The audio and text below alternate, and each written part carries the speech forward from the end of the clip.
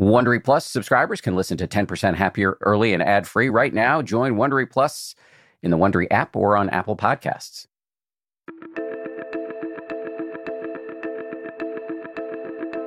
It's the 10% Happier podcast. I'm your host, Dan Harris.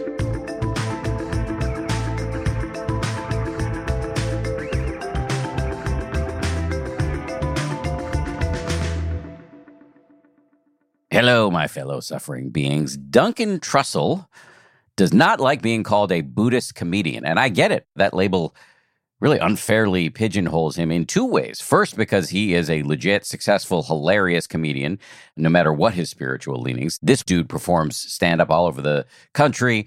He's either appeared on or written for very big TV shows like Funny or Die Presents, Drunk History, Mad TV, and Curb Your Enthusiasm. And the other way in which that label pigeonholes him is that when it comes to the spiritual stuff, he's not just a Buddhist. The guy is spiritually omnivorous. And he knows his shit for real. He has practiced extensively. And over on his podcast, the Duncan Trussell Family Hour, he interviews big-time meditation teachers like Jack Kornfield and Sharon Salzberg, people who've come on this show regularly. In fact, his podcast is so successful that Netflix turned it into a cult favorite animated TV show called Midnight Gospel. This was a truly and unusually delightful conversation. Duncan is able to talk about really serious stuff while also being extremely funny. In this conversation, we cover depression, anxiety, death, his interpretation of God, how meditation helps him handle the insanity of Hollywood, and the fact that he only has one ball after a bout of testicular cancer. And we get even weirder. We talk about quantum expressions of the universe, psychedelics as a bridge to the divine, and how all of this relates to the creative process. You can count on T-Mobile to help keep you connected after investing billions to light up their network from big cities to small towns. T-Mobile is America's largest 5G network. Plus, when you switch to T-Mobile, families and small businesses can save up to 20% versus Verizon and AT&T. Visit your neighborhood store or T-Mobile.com to switch. Plan savings with T-Mobile, third line free on essentials via monthly bill, credits versus comparable available plans. Plan features may vary. Credits stop if you cancel or change plans. Audible lets you enjoy all your audio entertainment in one app. You will always find the best of what you love or something new to discover. They offer an incredible selection of audiobooks across every genre, from bestsellers and new releases to celebrity memoirs, mysteries and thrillers, motivation, wellness, business, and more. What I've been checking out recently is called Our Share of Night. It's technically, I guess, a horror, but it's definitely literature. I mean, it's incredibly well written, absolutely fascinating, and it really does rhyme with some of the themes that we explore on this show. I highly recommend it, although I'm only through the first 15-20% of it, but I highly recommend it. As an Audible member, you can choose one title a month to keep from the entire catalog, including the latest bestsellers and new releases. New members can try Audible free for 30 days. Visit audible.com/10% or text 10% to 500-500. That's audible.com/10% or text 10% to 500-500 to try Audible free for 30 days. Audible.com/10%. I love cats. I make no secret of that. We've got 4 cats. But here's the thing about felines. They poop a lot.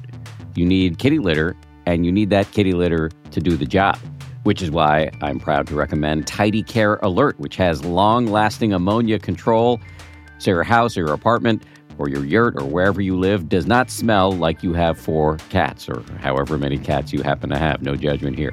It's low dust and lightweight, which means no lugging heavy bags of cat litter up the stairs, and it's from the brand most often recommended and personally used by veterinarians. Tidy Care Alert uses color-changing crystals to detect potential concerns and help put your mind at ease. Let Tidy Care Alert help keep an eye on your cat's health.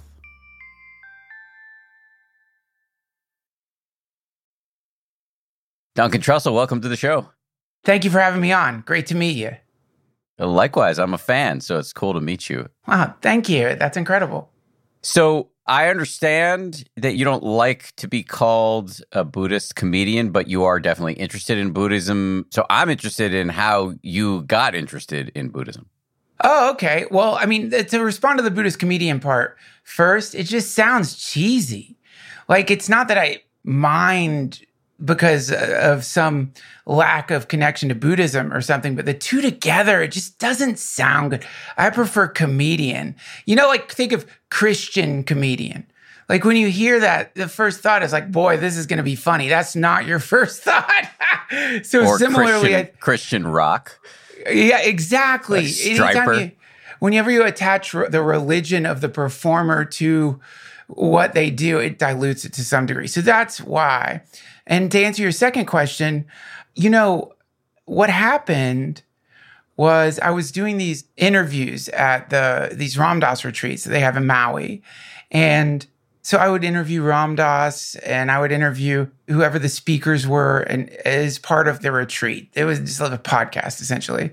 And then I'd been doing these for a while, years. And Raghu Marcus, who is the director of the Love Serve Remember Foundation, he said, Duncan, somebody said they think you're a really nice guy, but what's your practice? He's like, do you have any kind of practice? Like, what's your thing? And my ego got really annoyed at that because it was so true.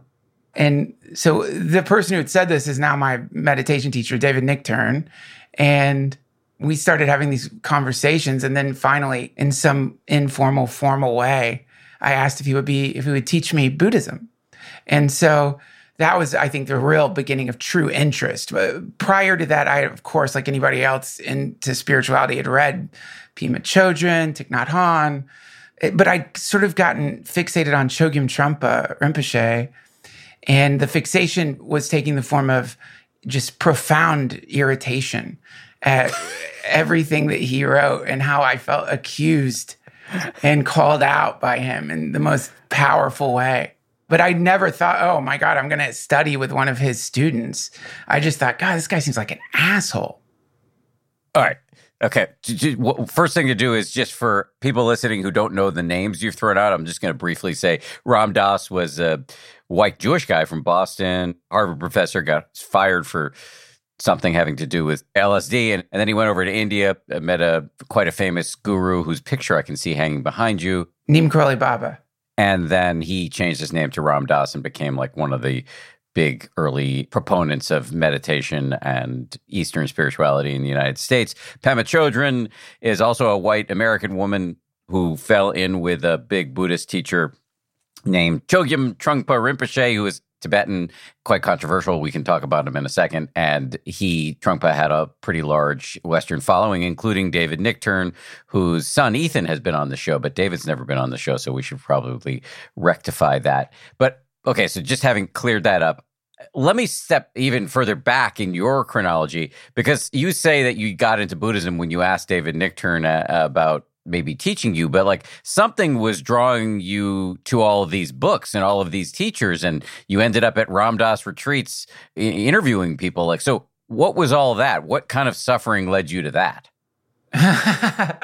Well, yeah, I just got really lucky. If you're in the world and you have a human body, you are probably suffering. And this is something on a podcast I just did with Rainn Wilson. We were talking about suffering. I realized, oh my God, I'm a suffering snob. And I think this is a really interesting form of snobbery, where one person who considers themselves to be suffering sees another person suffering, and it's like, that's not real suffering compared to my suffering. So you get this bizarre hierarchy of suffering. I realized, oh my God, I've definitely been doing that. The luck part of it was just that my mom was very interested in the last part of her life in a lot of these teachers. And she was a real seeker when I was a teenager. And so I got lucky and had all these books scattered about the house. And I would look at them. Teenage me thought they didn't want to admit that there was something in them that I really liked because my mom liked them. So there was always a sort of embarrassing kind of rebellion happening in relation to them. You know what comes to mind? I'm sitting on the back porch with one of my mom's boyfriends in between marriages. She's pretty sure she just dumped him. He's back there smoking a cigarette. I'm sitting with him, and he had introduced my mom to some of these teachers.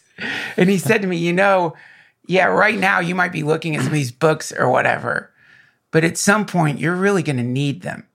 And it was very smart to say that. He was right, too. All of us will have these time bombs that explode in our lives. And when they explode is the only question. But we know they will explode. Death of parents, illness, old age. And so I think that that's what's beautiful about some of this stuff is that you come to it, you get excited about it, you might drift away from it. And then the rubber hits the road when you realize that you're becoming angry in moments where anger does not serve any purpose other than to magnify the chaos of the situation. And I think somewhere in there, you begin to realize, oh, wow, yeah, I need this. I need this because these moments keep coming.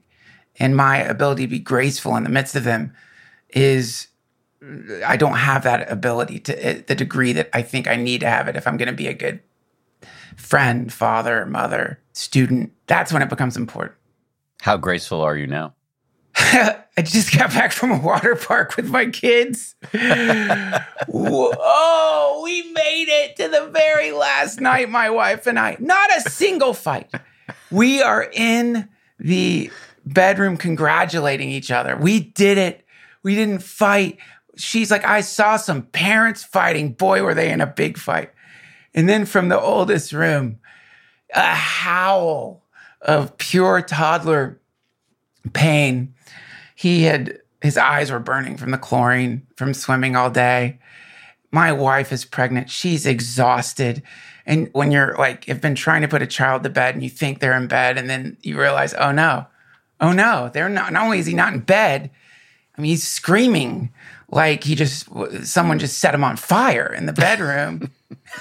And so then in that chaos, my wife and I, oh my God, it's just explosive fight.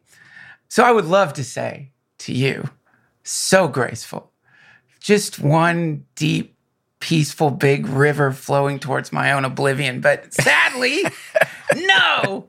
But the difference is my wife and I continue to recognize, oh, right, the marriage is the practice. The marriage is the path. Those fights that would have lasted days compress into 20 minutes where you get through whatever that is, back to the love, connection. And so that, I think you could call that grace. And so there's that, which I'm very grateful for. For most humans, being more graceful does not mean never being graceless. It just means recovering more quickly, I think. I think you're right. And I think that in the weird sort of binary that exists between like pleasure, pain, grace, gracelessness, most people seem to be very addicted to the grace part, obviously, to the bliss part, to the joy part, and somehow forget that you can't get those without the other side of the coin. That, in fact, the other side of the coin is like the roots of a flower or something growing into time. But we don't want to be the roots. We want to be the beautiful rose. We want to be the beautiful flowers, not the dark, dank, boring roots. And so when those dark moments come, it's easy to forget that that's just you growing into something potentially like really much more beautiful than where you're at right now. That's easy. I mean, I've been doing this thing. I've got to stop. Some people, I keep saying these people, external people. It's me. Like for me, I forget that those dark times lead to better times. You said before that you're a suffering snob. What is the suffering that you've done specifically that allows you to be on the mountaintop and looking down at the rest of us amateur sufferers? You amateur sufferers, listen here. I'll tell you about real suffering. My mother died of cancer. I have one testicle because I had testicular cancer. My father died of COPD. And I had my ball chopped off and my mom died in the same year. So I get a gold medal I actually did. I got a Golden Apple National Suffering Award. It's getting sent to me, right? I have it on the wall. That actually, I know you're making light of it, but that really sucks. I mean, the worst. Especially the part about your mom. The worst. Yeah, the ball, who cares? It's like you got two. But yeah, the mom, you just have one, and you can't get a prosthetic mom.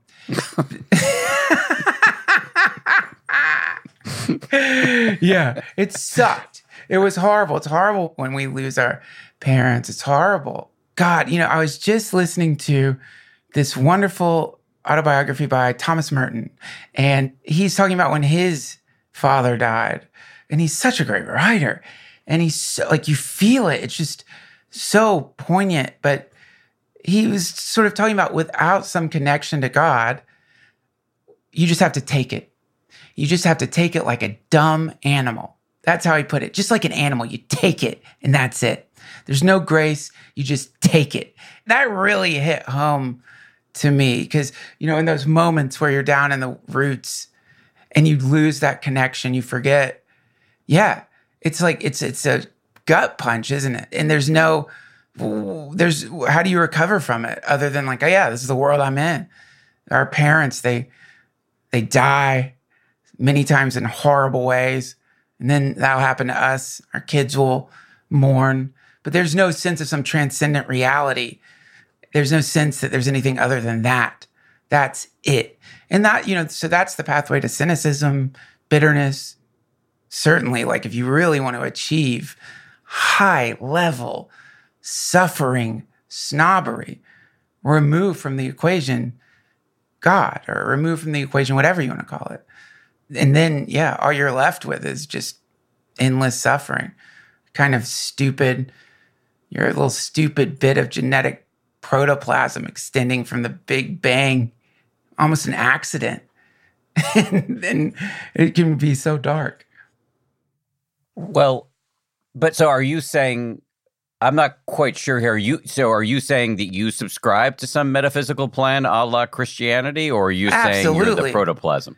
Well, both. I mean, this is why I love Christianity and Buddhism. And I think that there's so many wonderful points where they meet. And some points they don't. But the reason Neem Karoli Baba Ram Dass's guru, he would send these hippies off to go to these Vipassana meditation retreats. And the reason Ram Dass would always have these hardcore Buddhists mixed in with the practitioners of Bhakti Yoga, the yoga of unification with the divine, is because the two work really well together on a certain level. One, the practice of mindfulness, practice of tuning into your body to the reality of what you are or what you're not, however you want to put it. This is wonderful, almost a palate cleanser, so that you can maybe be a little less distracted by your thoughts and tune in to this other reality that exists, the reality of love, compassion, the joyfulness, just the raw beauty in everything. Now, I think God is a term of convenience, isn't it? But I do subscribe to that. And I think Christianity, of all the religions that I've looked into, it really checks a lot of boxes for me in the sense that it has within it this perfect existential hero and the answer to all the various demands of the world is so beautiful, which is, surrender. I love that. I love it. And I think also the brutality of the crucifixion, the symbolic realities in there that are woven in. So it's a beautiful symbol for the predicament of being human in the sense that we're kind of being crucified on the time-space continuum. Do you view the Jesus story as poetically true or literally true? Well, I get real bored when people start arguing over the literal reality of Jesus Christ. I read that wonderful book by Reza Aslan. It's so good. It's trying to find the historical reality of Jesus. And apparently there was mention of this Jesus that was wandering around, but it never was, according, at least in this book, that Jesus was not described as Messiah, but as a magician, which I think is really cool and interesting. Makes sense, healing people, raising the dead. But one of the things Chogyam Trungpa said you should look for when you're exploring religion, Buddhism, whatever it is that it should feel like fresh baked bread, not old, stale, dead, some dusty old thing from the past. And so that's another beautiful, I think, gift you get from working with mindfulness is that in the moment, you reach out for what I think people call Christ consciousness or some sense of a benevolent strata of reality, a personified benevolence that seems to be so absolutely smitten with you, not in some narcissistic way, but in a more of a parental kind of loving way. And so I think in the moment, I mean, regardless, who cares? Let's say Jesus did exist. Well, who cares if there's no connection in the moment now? Who cares? Just another guy who was yapping back in the desert in those days. Completely irrelevant to me. The resurrection, all the miracle stories, they're really cool. But to me, that isn't very important. It's just a distraction, I think. So you seem pretty omnivorous from a spiritual standpoint.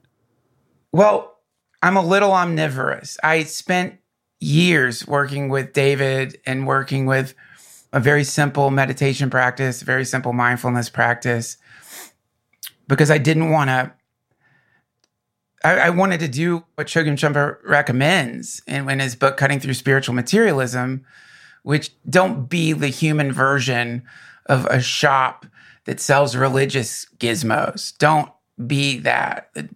Buddha here, Jesus there, some Taoist scrolls laying on the floor next to some, I don't know, Wiccan books. You know, don't leapfrog. Don't do the thing that it's a very natural thing to do, which is if any of these things are real, you're going to feel like you got shortchanged. Because where's the bliss? What happens when all of a sudden your suffering actually seems to be magnified by the thing that was supposed to alleviate the suffering? Well, something's wrong with this religion. Let's try the next one. And then you jump to the next one and it's real. So sure enough, you start feeling that same suffering. I'll try the next one. So I think the invitation of all of them is like, wait, hold your hand to the fire here for a bit. And then you can be omnivorous. You know, you just have to be careful not to leapfrog when the going gets rough from one to the next. But something is really driving you here. Something is really compelling you to do this looking around. I know you're not leapfrogging, but to try all of these different traditions and to weave them together for something that works, you know, if not perfectly, at least well enough for you. Well, yeah, that's kind of the delightful thing about any of these. You know, I'll tell you, once I was friends with these awesome goths and I had eaten edible marijuana. I was way too high. And this was the moment one of them decided to play this. I am not into this kind of music, so forgive me for those of you who are, because I always get it mixed up that there's something called death metal. And then I think there's black metal. There's all these, but this is this hardcore, like, I think it's Norwegian. This is like, you know, Viking doom music. And so he decides in the midst of like coming up on powerful edible marijuana, he plays music by a band that, as the cover of one of their albums, had a picture of the bandmate who committed suicide. And one of the band members would wear a skull fragment on a necklace when they played. So, you know, he's playing this music that just is this pulsating darkness. And he looks at me. It was just perfect timing. He's like, "Do you feel the pull?" And I'm like, "Yeah, I feel the pull." It's horrible. It's like getting stuck in a whirlpool or so of doom. And so that is a pull. That's a real pull. That exists in the world. So if that kind of pull exists, the other pull must also exist. Maybe there's no difference between the two. Maybe it's just different flavors of the same pull. Maybe that stuff is like Shaivism in India, like the recognition that there's beauty in the darkest places, but that's not for me. And so I think whenever I find myself listening to an audiobook by someone that I love, by one of the teachers, or reading the Bible or reading some Buddhist text, I feel drawn deeper in. There's a pull to it. It's a two-way conversation for me.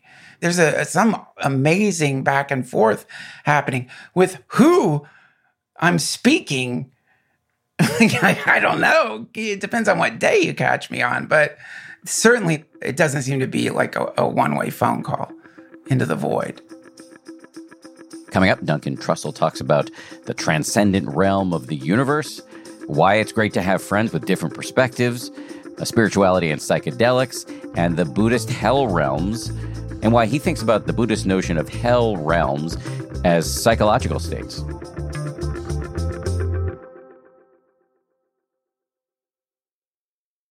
Angie's List is now Angie, and we've heard a lot of theories about why. I thought it was an eco move. Fewer words, less paper. No, it was so you could say it faster. No, it's to be more iconic. Must be a tech thing. But those aren't quite right. It's because now you can compare upfront prices, book a service instantly, and even get your project handled from start to finish. Sounds easy. It is, and it makes us so much more than just a list. Get started at Angie.com. That's ANGI, or download the app today. Getting the smile and confidence you've been dreaming about, all from the comfort of your home, isn't a total mystery with Byte clear aligners. Just don't be surprised if all your friends start asking, "What's your secret?" Begin by ordering your at-home impression kit today for only $14.95. Byte clear aligners are doctor-directed and delivered to your door. Treatment costs thousands less than braces, plus they offer flexible financing, accept eligible insurance, and you can pay with your HSA FSA. Get 80% off your impression kit when you use code WONDERY at Byte.com. That's BYTE.com. Start your confidence journey today with Byte. You've traveled, I think, more widely than me in all things spiritual / religious / contemplative. I've stayed pretty squarely in the Buddhist and psychological, sometimes psychiatric zone. Cool. And I'm just going back to something you said a while ago, but like there's this transcendent realm of the universe that is smitten with you. And I have no gut instinct that that's true, and certainly no evidence that that's true. How do you arrive at that conviction? Oh, wow. What a great question. And I will try to answer it right now, but that's the kind of question I'll spend like a year thinking about probably, because it's a good question, an important question.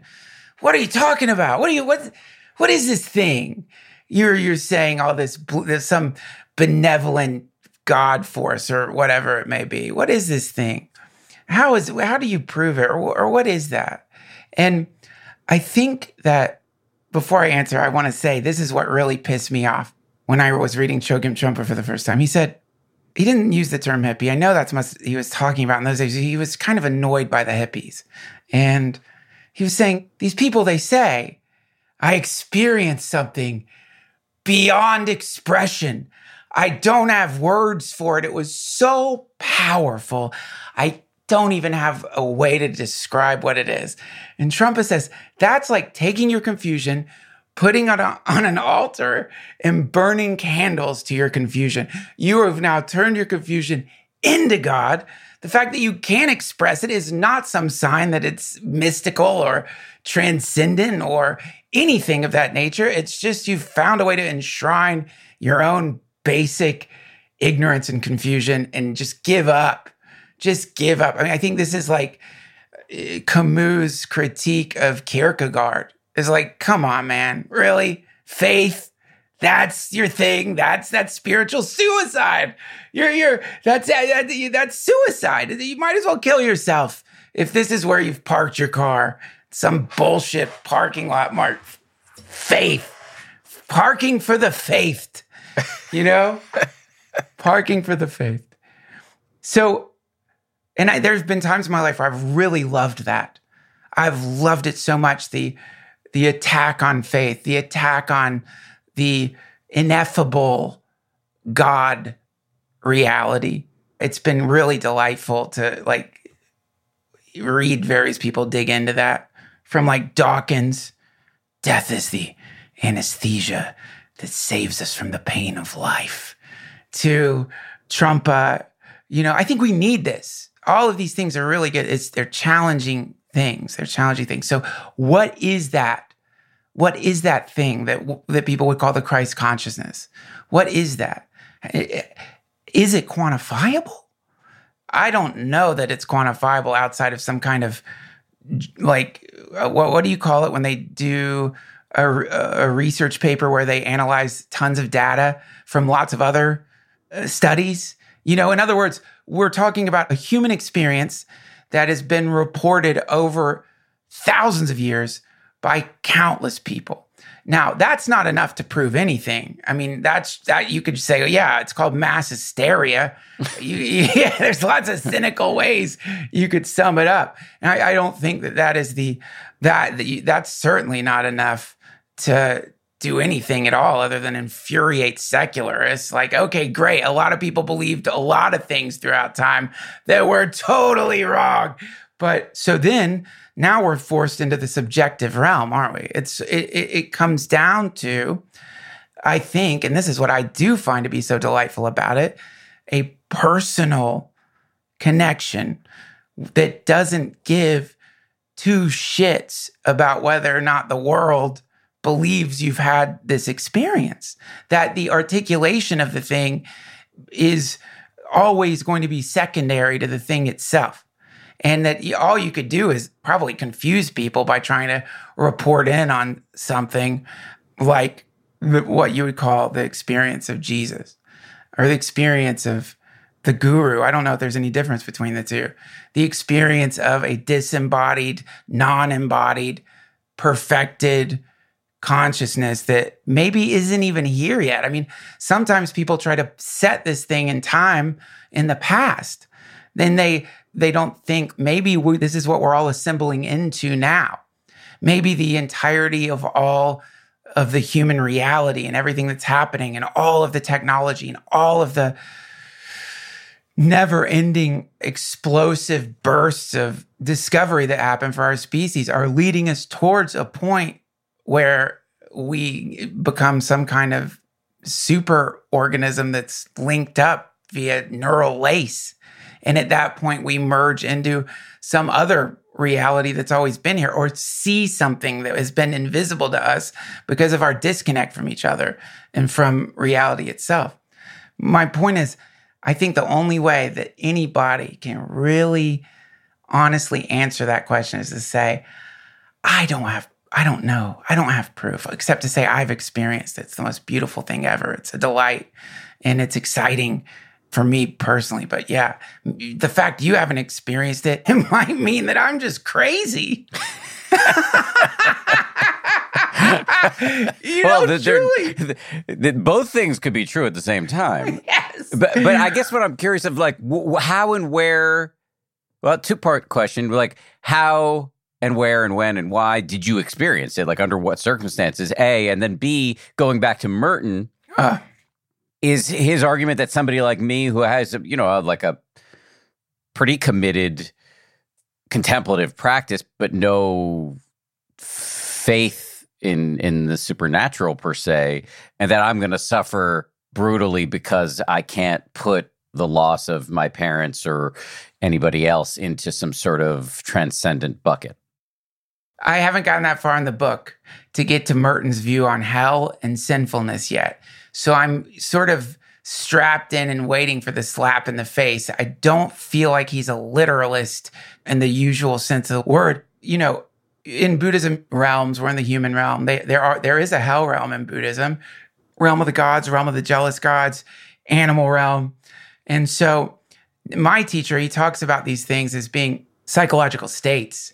That maybe they exist, once you die, perhaps you can become a god, or you can, go into like some vast icy. I mean, I'll tell you, man, the Buddhist hells are a lot scarier than Christian hells. I would rather go to the Christian hell than some of the Buddhist hells. They are really, really scary.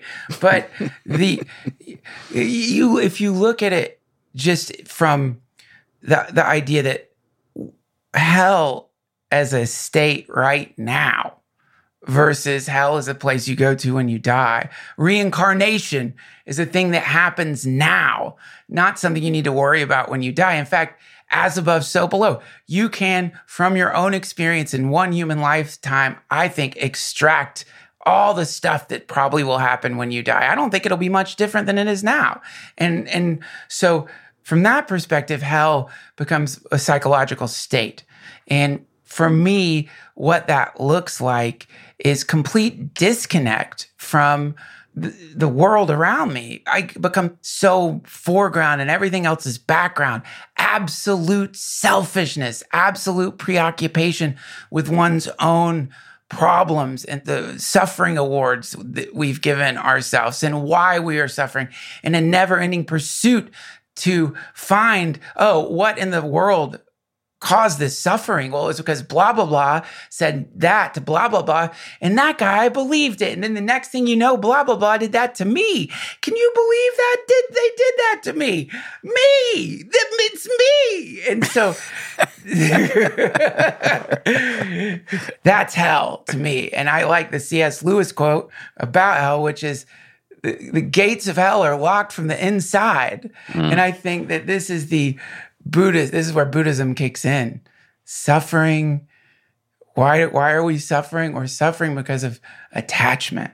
We're suffering because we're attached to the me, the little I, the me. It's all me. We've lost the greater reality that works on a psychiatric level, which is when you're looking into the world, you're seeing your mind.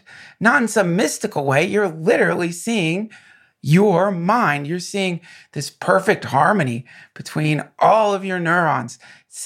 Your all of the neurotransmitters, everything are working instantaneously to produce a spatial, olfactory reality. That's your mind. The color green, that's your mind.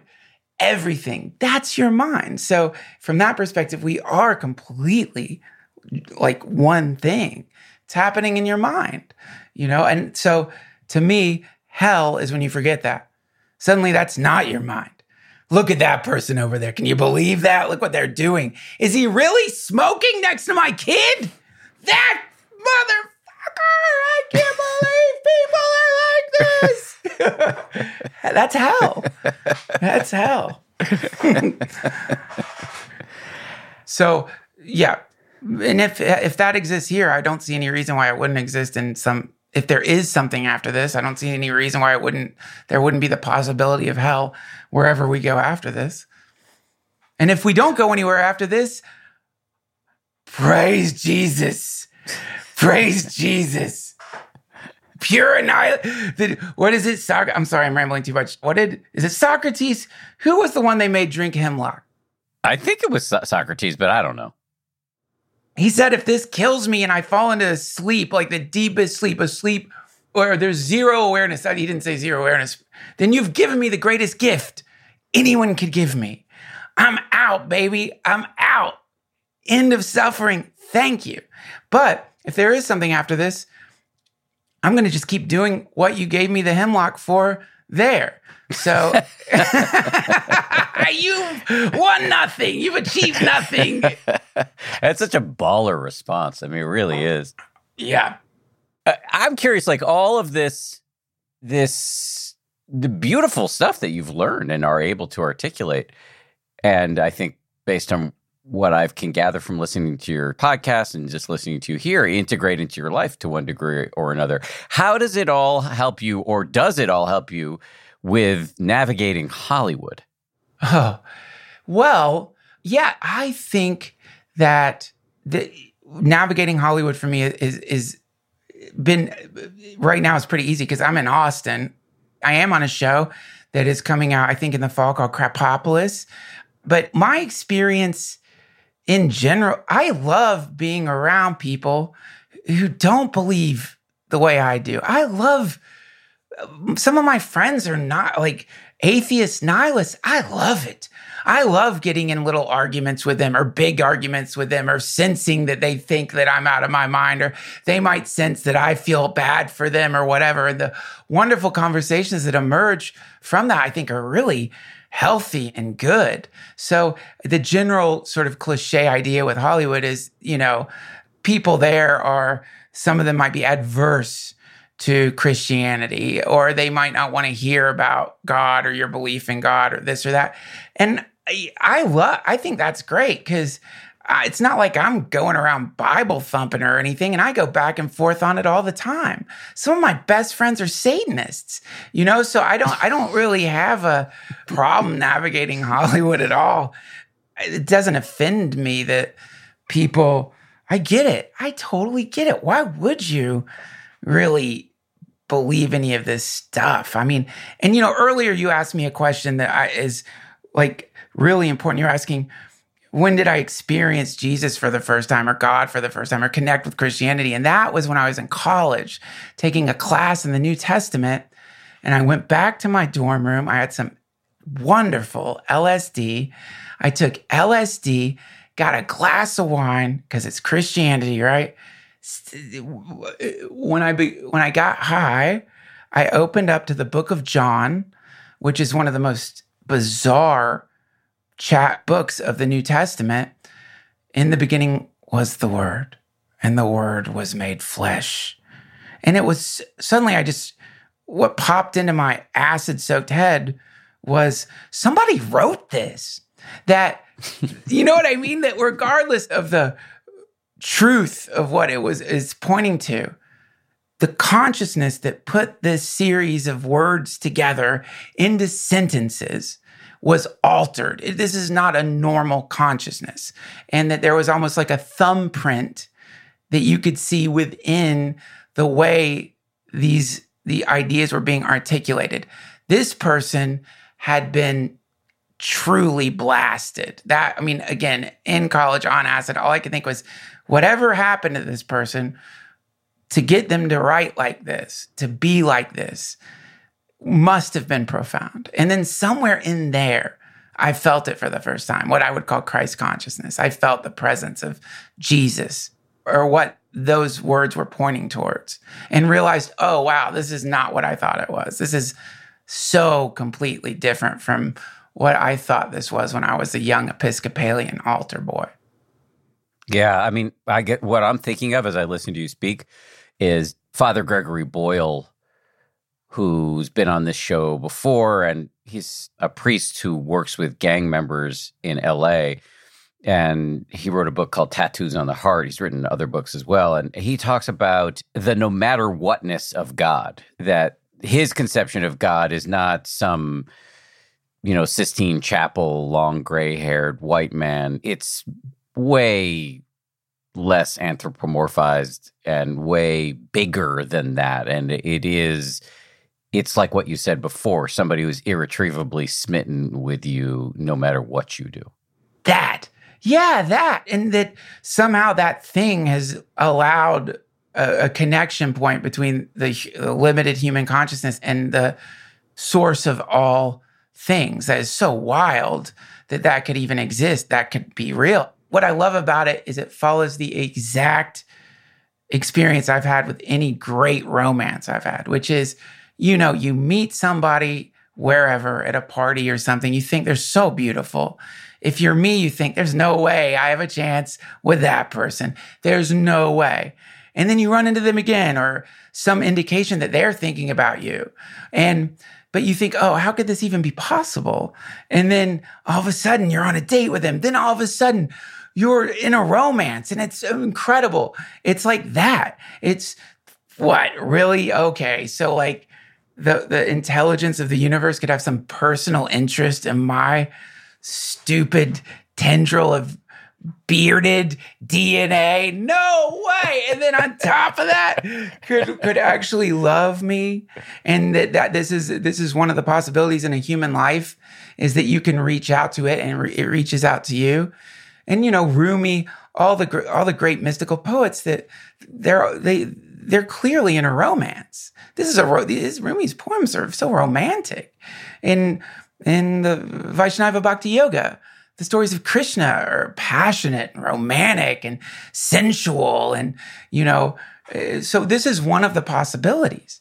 This is one of the possibilities, I think, in a human life, is that you don't have to do it. This isn't getting high. You don't have to you're not getting yourself high. It's just weirdly, there's some consent involved here, clearly. Like, if there is some possibility that there is a God and that God has some actual interest in all the little sentient pixels of its creation, then boy, you want to talk about power imbalances. You want to talk about dating younger people.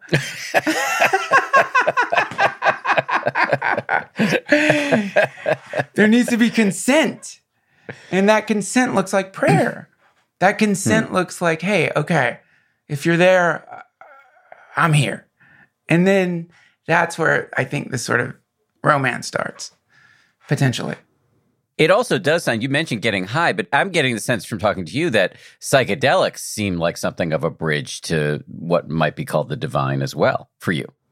Yeah, absolutely. Don't you think so? I mean, sure. It's if anything, gives you a little map. I think I love psychedelics. That maybe one of the problems with psychedelics is they seem to have their own personality.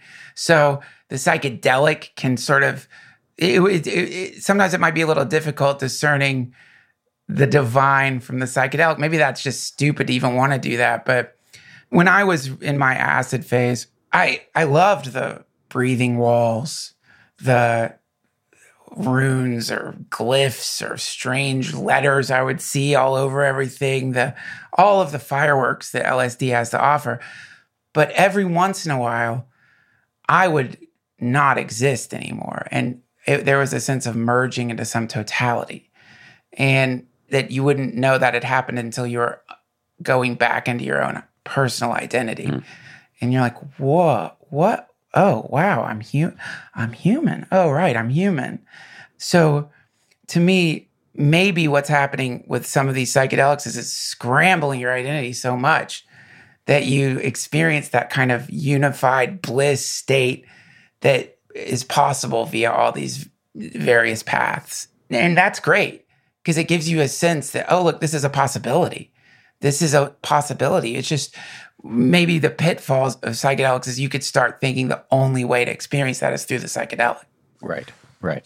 I have had bad experiences with psychedelics. Personally, my inaugural panic attacks were smoking weed as a young teenager. And so I've never been able to, one of my areas where I'm self-critical is that I think I'm kind of too tightly coiled up in my own ego to let go into the unified experience. Similarly, I've always had trouble dancing. I think just my head's up my own ass, Are you a never nude? A never nude? No, I'm actually fine with that. I'm a never nude and I don't like to dance. So I am wound tightly too, friend, and I've taken a lot of acid. And it didn't. I feel so much better. This thing where people take psychedelics and become nudists, that did not happen to me. I like clothes. I like wearing clothes. And so, yeah, I think, don't be self-critical because I remember the first time I heard Ram Dass say something along the lines of, you don't need psychedelics. In fact, some of these practices will give you that times 1,000,000. And the eye roll when I heard that, just like, give me a break. There's no way some meditation is going to take you to the place 500 micrograms of LSD takes you. Come on. No one's buying that. But I think now what he meant was that the psychedelics, they serve to give you a sense of what it is to go from a me to a we. And that you don't need some chemical to achieve that.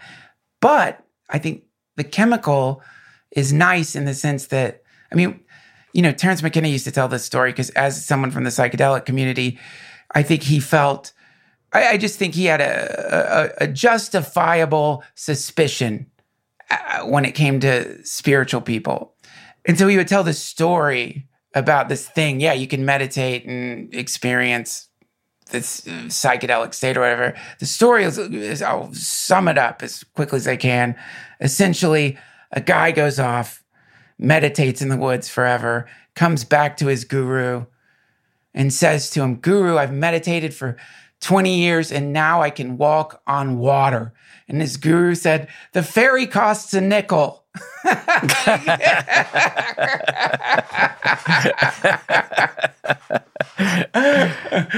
So, that. Is there a difference, really? I mean, it's just, isn't this the big problem is we get so caught up in the vehicle. It's like, imagine like you're driving to the beach. Who cares how you get there?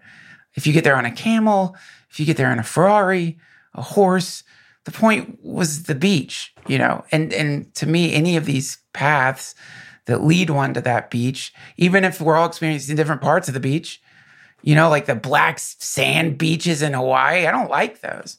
They're beautiful, but I like nice, soft sand. Some people love those though. So, but I think it's all the same encounter with the ocean. And that's my feeling with it. It's got to be the same place, right? Don't you think? It's kind of got to be the same place. That makes complete sense to me.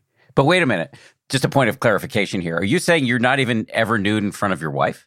Oh, no, I'm nude in front of my wife, but she knows, like my wife, if I was my wife, I'd be happy being naked too. I'd be naked all the time if I was my wife. I'm old. I'm almost 50. I've got scoliosis, one bald spot, asymmetrical love handles, weird patches of hair. I won't go into more details, friend, but it's not the Mona Lisa over here. Okay, so here's another thing. Let me just go back to another string that I left hanging here. Back to Hollywood.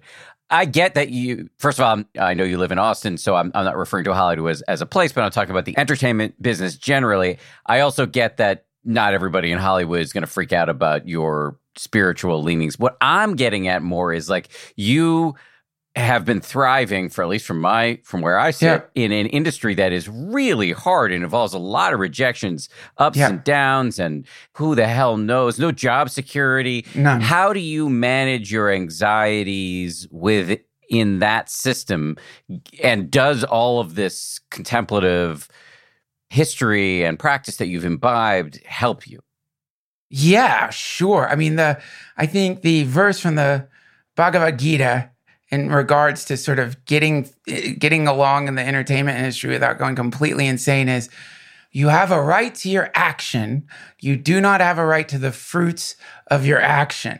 So to me, this is it. It's first of all, the entertainment industry itself is a massive community of creatives, generally, people who love to make stuff. So that's the first and most important way to not go nuts in this business is you really have to like to make things. And that love of making things has to exceed the love of the very rare times that the thing you're making gets funding or goes further than your notebook or your laptop or your whatever it is. And so I love making things. I love making stuff. I love conversations like this and doing my podcast. I love doing voiceover work for Crapopolis. Like, I really love it. It fills me with a lot of joy to do it. And I spent so many years starving as a comedian, like just literally like no food, like out of food. And not literally starving, but you know what I mean, where you're like, I've got to make this biscotti last for 3 more days. Is that starving? No. You have a jar of biscotti, but it's not living high on the hog. And so, but I just have always really loved making things. And I'm lucky because I'm a stand-up. People come to see me perform. And that's there for me. So I don't have to be completely dependent on getting parts. I don't have to be completely dependent on selling the next show. I do have an actual job that isn't so dependent on timing. Well, it is dependent on timing, but literally like selling something at the right time to the right people, or, having a great audition, or, being at the right place at the right time to meet the right person. So that gives me some security there. I think it's very, very difficult for people who, are always having to jump from one job to the next, a writing job, acting job, whatever. It's maybe a little more terrifying than it is as a working comic. Coming up, Duncan talks about karmic and samsaric patterns and enjoying your ego while you still have one. And he talks about whether everybody is actually capable of love.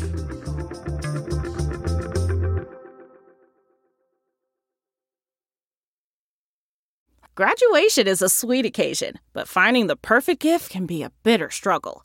MMS.com has a solution. Personalized M&Ms. Just imagine the look on your grad's face when they receive a custom candy creation featuring their school's colors, name, and even their photo printed right on some M&Ms. It's a thoughtful way to celebrate their accomplishments and make the occasion even more special. Visit MMS.com to create your own personalized gifts and party favors for graduations, weddings, birthdays, and more. That's MMS.com. Use code WONDERY to receive 15% off your next order. The comfort of your favorite seat is now your comfy car-selling command center, thanks to Carvana. It doesn't get any better than this. Your favorite seat's the best spot in the house. Make it even better by entering your license plate or VIN and getting a real offer in minutes. There really is no place like home. And speaking of home, Carvana will pick up your car from yours after you finalize your offer. Visit Carvana.com or download the app and sell your car from your comfy place. Let me ask about the overlap between comedy and contemplative practice. I have this memory. I think it's okay if I say who this was. 15 years ago, I was on a beach, and it was right when I was getting interested in Buddhism, and I was reading a Buddhist book. And a friend of mine who's a comedy writer, quite a successful comedy writer and director, his name is Gene Stupinski. He came up on The Office and has gone on to do lots of other stuff. And he was asking me about this book I was reading. And he said, I could never do this Buddhism stuff, this meditation stuff, because I need to stay judgmental. That's the source of my comedy. Yeah. I think it was a bit of a misunderstanding of Buddhism, but I just, I say that because I want your reaction and also to hear you talk a little bit more about how and whether your interest in Buddhism and contemplation and religion plays into both your comedy and your creative process. Well, I think this is like the great fear. So you see them less, but there's some comedians who've built their entire act around like being overweight. Like this is a whole genre at one point. Lots of jokes about their body size. And this is really a very dangerous problem, right? Because like they feel like if they lose the weight, they're going to lose their jokes or something like that. That's all they've got. They've somehow forgotten. No, it's not. It's your telling of the jokes that's funny, not the jokes so much. You'll be able to do this whatever your body shape happens to be. Or the same is true for maybe comedians. There's less of these now, but comedians only talk about booze or whatever it is. If you've sort of planted your brand in some self-destructive activity, this isn't sustainable, is it? Like, this is not going to work out for you very much. So there is this, I think, superstitious idea that you better stay away from things that are going to make you happy or spiritually satisfied as an artist, because you will have no more gasoline for your art car or something like that. And this is just a misconception. Like, the more you get into this stuff, like, God, think of the word enlightenment. Maybe before you started getting into Buddhism, you had some idea of what that was. And the more you started studying it and practicing and contemplating it, at least for me, that word becomes really something that becomes less and less important and less answerable to what that even might be. But some people think of enlightenment as really a victory of the superego, that you've become enlightened and now you are this perfect, sanctimonious, just annoying. Everything's great. You're posting these Instagram memes that are so embarrassing with you. The memes of people meditating, man, they always freak me out because it's like, who's taking the picture? Did you set the camera up? Like the universe didn't take this picture. You were meditating for a picture. It's so to me, that seems like an aspiration to become like something embarrassing. But Ram Dass, my friend Ramdev, who I've had on the podcast a few times, said Ram Dass told him, if an asshole gets enlightened, then they will be an enlightened asshole. And so I think that anyone in the world of comedy or comedy writing, fear not. Fear not. If you were to achieve realization in this lifetime, if you were to become actualized in this lifetime, good luck. But if you do, don't worry. You will still be a complete judgmental prick. You can still have that. You can enjoy that. That can stay a part of your personality. It doesn't have to go anywhere. You can do that. You know, it becomes, God, it hurts to be judgmental, doesn't it? When you think that's all there is that person and you and the judgment, it's a very painful situation. But if you can get a little space between your judging mind and the you that you really are, then judgment becomes just like, it's okay. Yeah, I have a judging mind. We all do. Horrible. But it's not all that I am. And that doesn't have to be like the sum total of my identity. I think exploring the mind, meditation, having a different relationship to your racing ego is hilarious. Some of my best jokes, not that funny, but to the extent that I've ever been funny, I think a lot of it comes out of having enough self-awareness to see how fucking nuts I am and then turn that into a joke. I would also say that pulling out my head out of my ass and being less self-conscious makes me more available and a better ad-libber and more spontaneous. So I actually think I'm way funnier now than I used to be.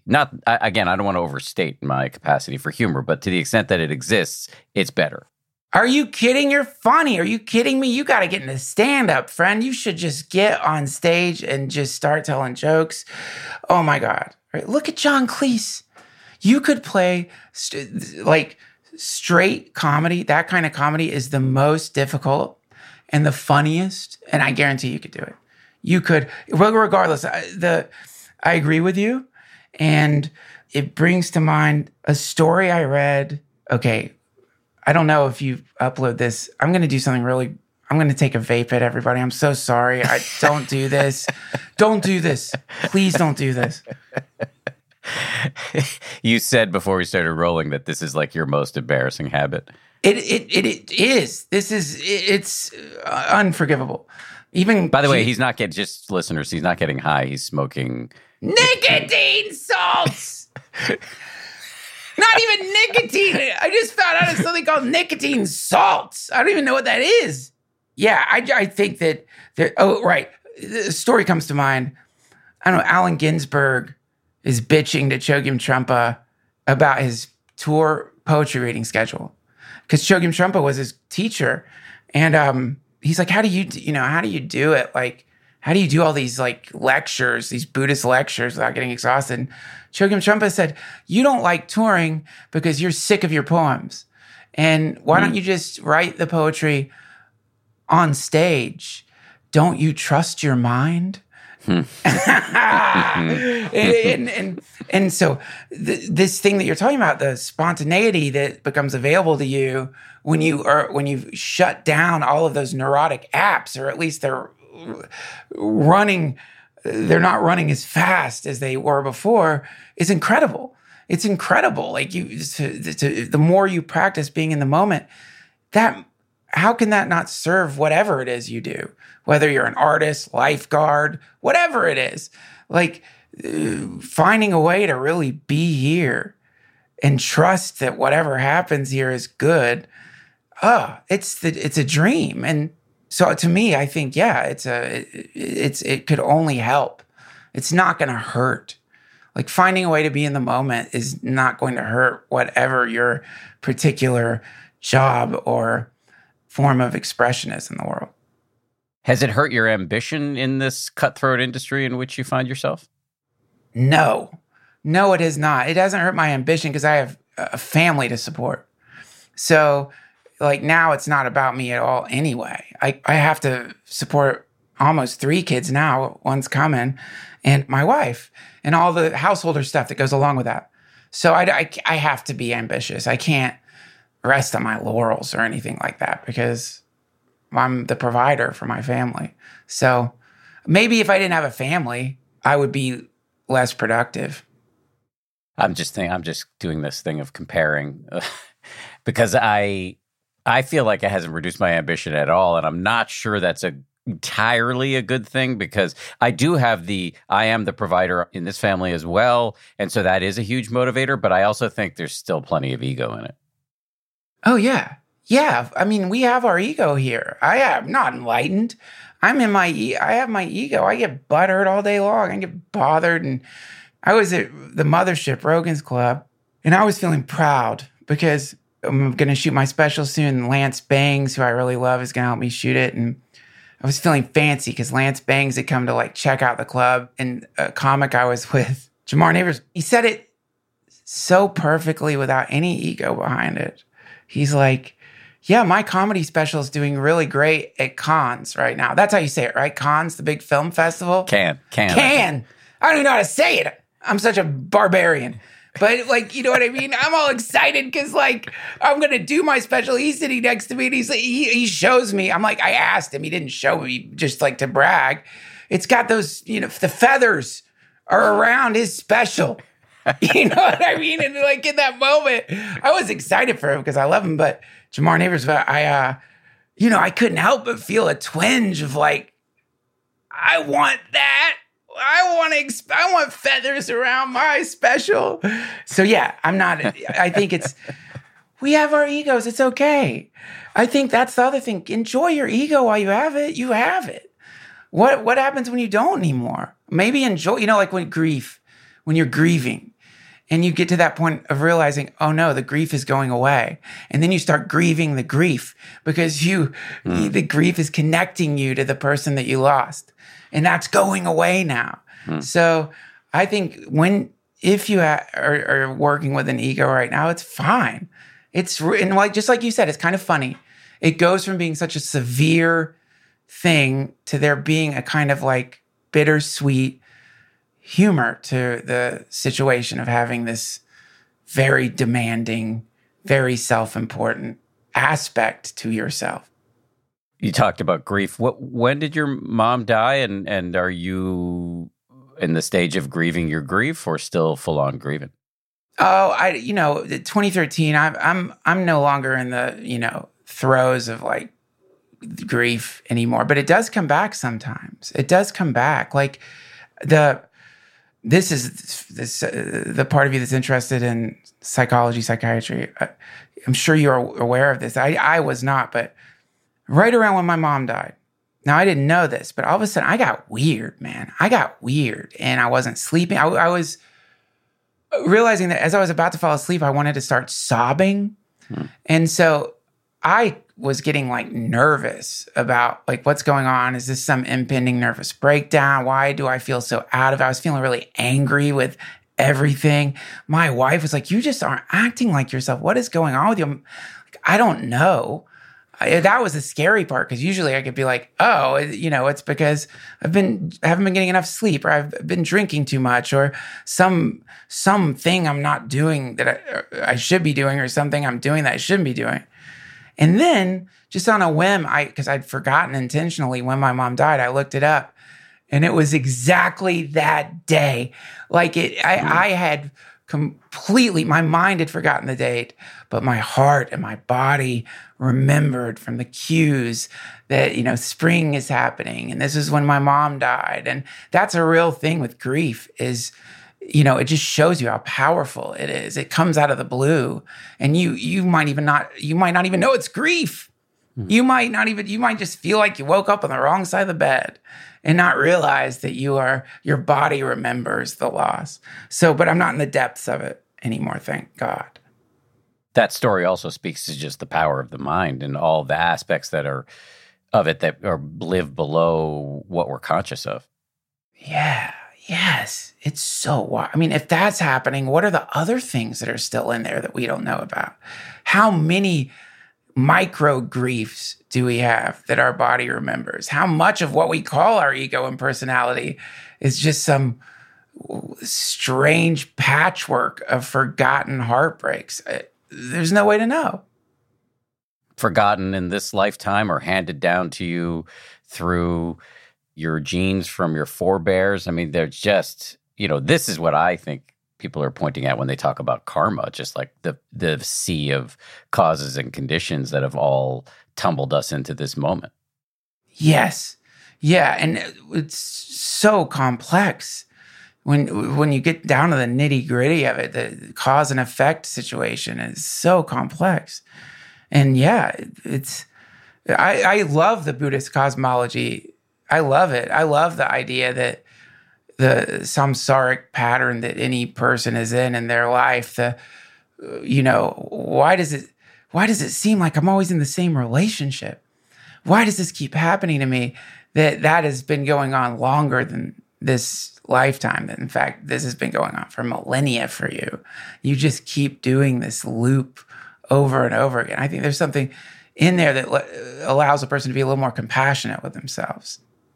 Yes, toward yourself and toward others. I've been in this running gun battle that I won't go into details about, but just in my life. And one of the things that my meditation teacher says to me occasionally, and he kind of took this from Gregory Boyle, he of the no matter whatness of God. Joseph Goldstein, who's not a Christian, who's my meditation teacher, often talks about love no matter what, which he doesn't mean like whoever's bugging you, like invite them over to dinner and give them a hug. He means more like see that they're acting out their shit just the way you are. They've got some patterns handed down to them from their forebears that they're acting out. And as soon as you look at it through that perspective, it's just kind of hard to stay mad. Isn't that interesting, that moment? That's another way you can see when they say suffering is caused by attachment, because anytime I've successfully achieved that deconstruction of someone that I'm pissed off at, I realize but I want to be mad. Like, no, I don't want to. I want them to be Darth Vader. I don't want them to be just like me, going through the same stuff that I'm going through. Because now where will I put my aggression? What's the target of my aggression now? Who do I punch?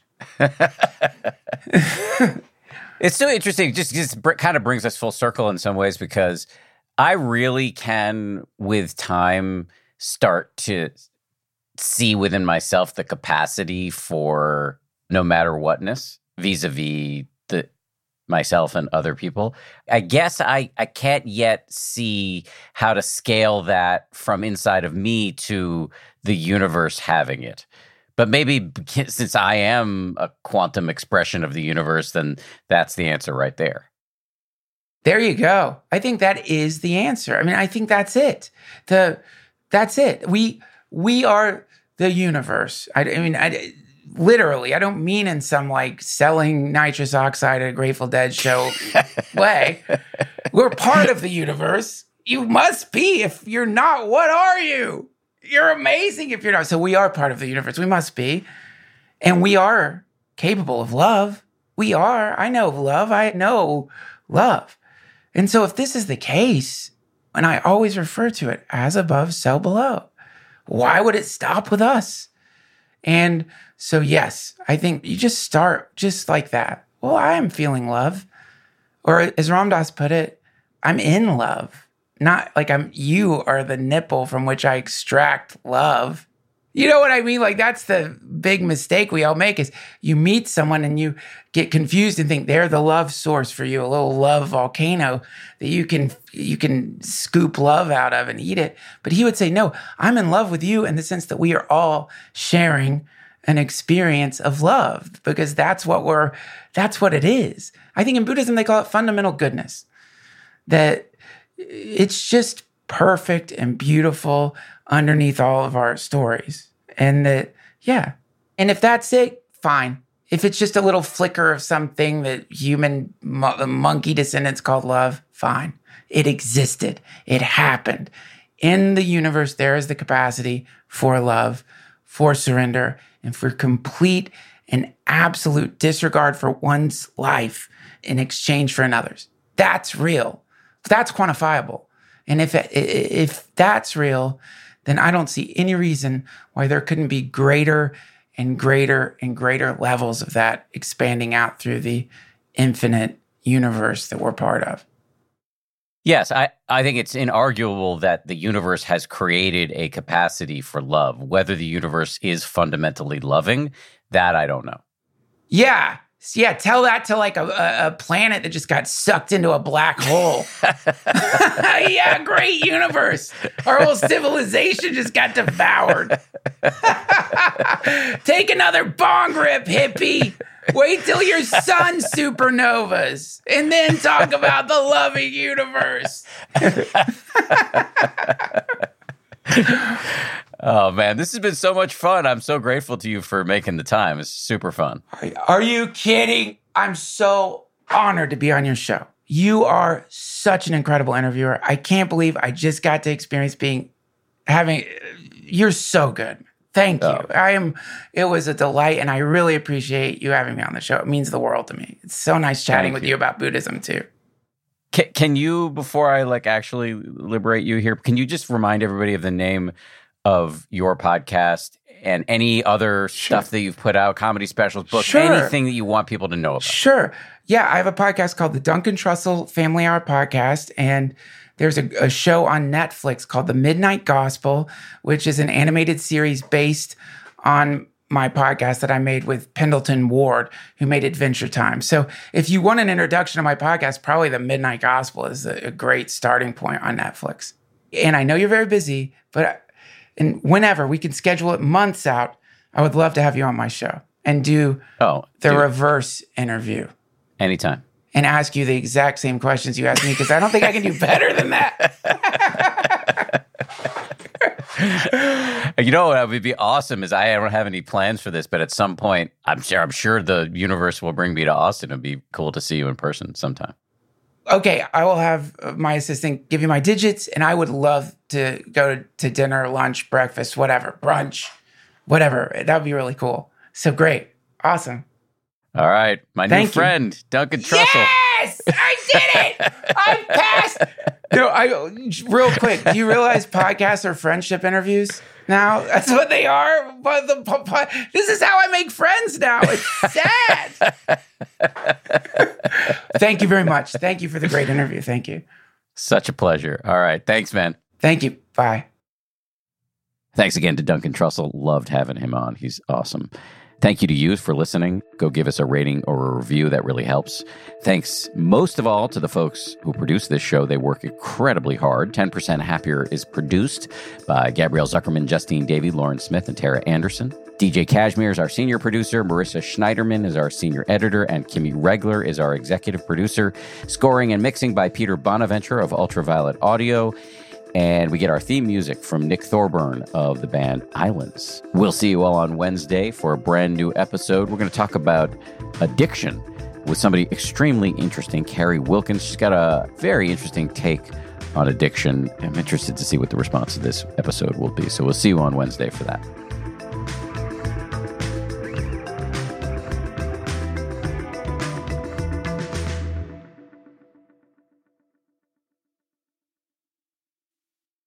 If you like 10% Happier, and I hope you do, you can listen early and ad-free right now by joining Wondery Plus in the Wondery app or on Apple Podcasts. Prime members can listen ad-free on Amazon Music. Before you go, tell us about yourself by filling out a short survey at Wondery.com/survey. I'm Shimol Yai, and I have a new podcast called The Competition. Every year, 50 high school senior girls compete in a massive scholarship competition.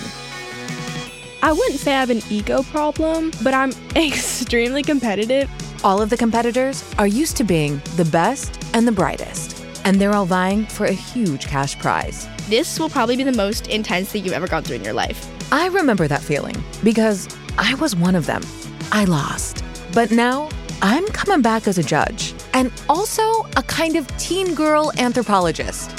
Because if you want to understand what it's like to be a young woman in America today, the competition's not a bad place to start. Hopefully, no one will die on stage tonight. From Pineapple Street Studios and Wondery, this is The Competition. Follow The Competition on the Wondery app or wherever you get your podcasts. You can listen to The Competition early and ad-free right now by joining Wondery Plus. For more than 2 centuries, the White House has been the stage for some of the most dramatic scenes in American history. Inspired by the hit podcast American History Tellers, Wondery and William Morrow present the new book, The Hidden History of the White House. Each chapter will bring you inside the fierce power struggles, the world-altering decisions, and shocking scandals that have shaped our nation. You'll be there when the very foundations of the White House are laid in 1792, and you'll watch as the British burn it down in 1814. Then you'll hear the intimate conversations between FDR and Winston Churchill as they make plans to defeat Nazi forces in 1941. And you'll be in the Situation Room when President Barack Obama approves the raid to bring down the most infamous terrorist in American history. Pre-order The Hidden History of the White House now in hardcover or digital editions wherever you get your books.